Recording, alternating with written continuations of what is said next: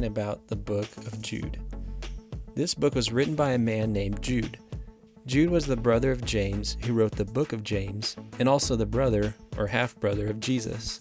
Though he wasn't one of Jesus' original disciples who closely followed him before his crucifixion, Jude eventually became a servant of Christ sometime after Jesus' resurrection, and as evidenced by this book, was someone who earnestly cared for the church of God.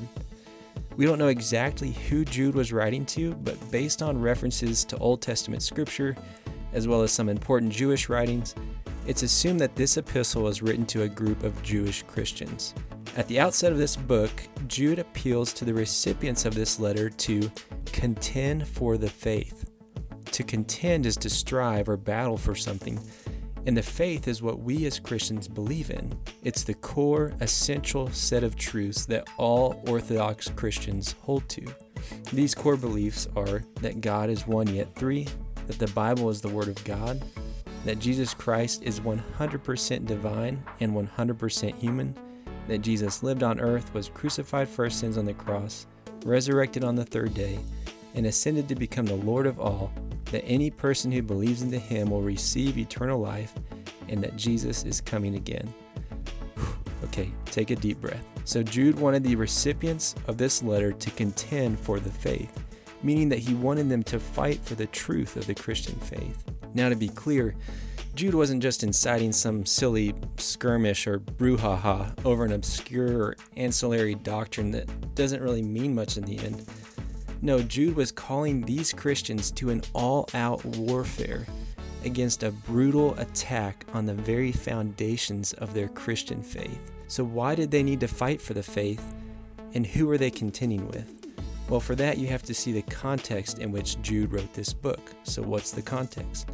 The context is that the group of Christians he's writing to is undergoing a rough season of degradation and corruption due to the presence of some false teachers who were distorting the truth of the gospel. According to verse 4, certain people had crept in unnoticed, and they then began to pollute the church with false teachings and sinful practices.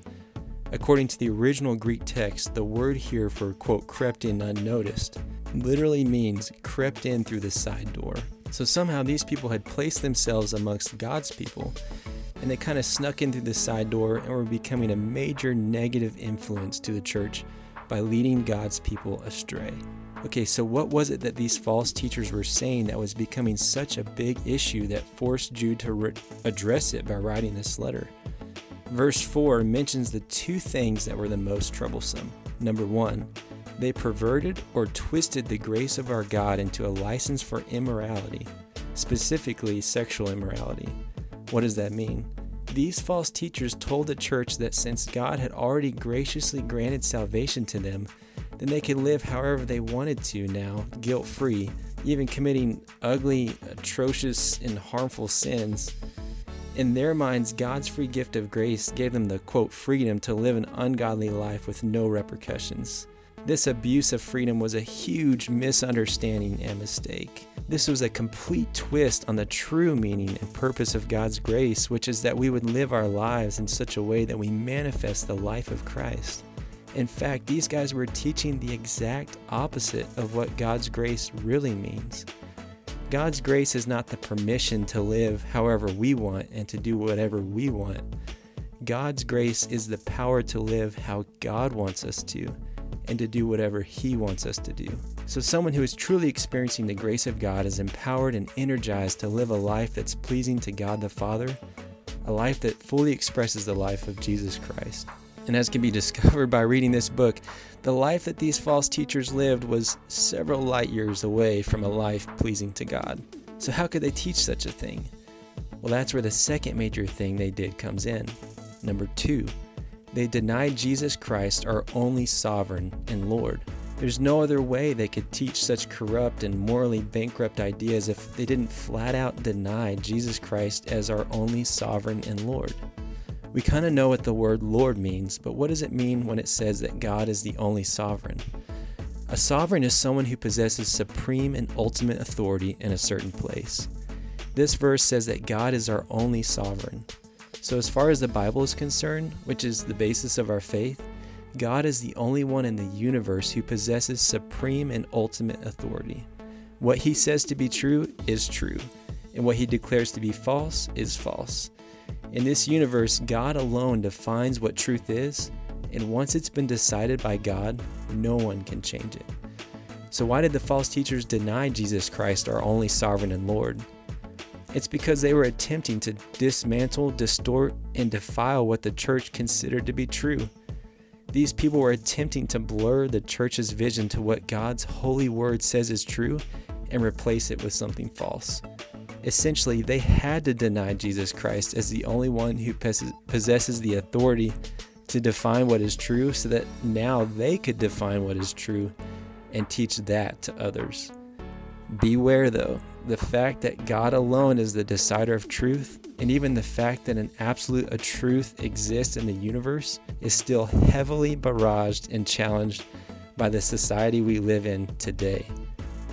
That being said, it shouldn't have been a huge surprise that such people had arrived and were causing such problems in the church, because there are several warnings against this very thing by other New Testament writers. Moreover, Jesus himself warned about these people who would attempt to damage the church. In Matthew 7, Jesus said, "Beware of false prophets who come to you in sheep's clothing, but inwardly are ravenous wolves. You will recognize them by their fruits. A healthy tree cannot bear bad fruit, nor can a diseased tree bear good fruit. Thus you will recognize them by their fruits." Thankfully, this is exactly what Jude did. He judged these false teachers by their fruit, i.e., by how they lived. Because their personal lives were littered with filthy and sinful practices, Jude was able to prove that what these people taught must also be corrupt and diseased. Bad fruit equals bad tree. Therefore, it would have been foolish to listen to anything they had to say or to trust anything they believed. And finally, Jude then repeats two small words that turn us to the whole point of this book. But you. Twice at the end of his letter, Jude repeats the words, but you. So what is the focus of this book? The focus of this book is to embolden the recipients to contend for their Christian faith and to build themselves up in the midst of those who are trying to tear them down. The way to be built up is given clearly, to pray in the Holy Spirit, to keep yourself in the love of God, and to wait for the mercy of our Lord Jesus Christ. At the end of the day, though, no matter how much we do to keep ourselves grounded in our faith, Jude concludes by reminding us that we are fully dependent on the mercy and keeping power of our Savior God, and to Him is all the glory.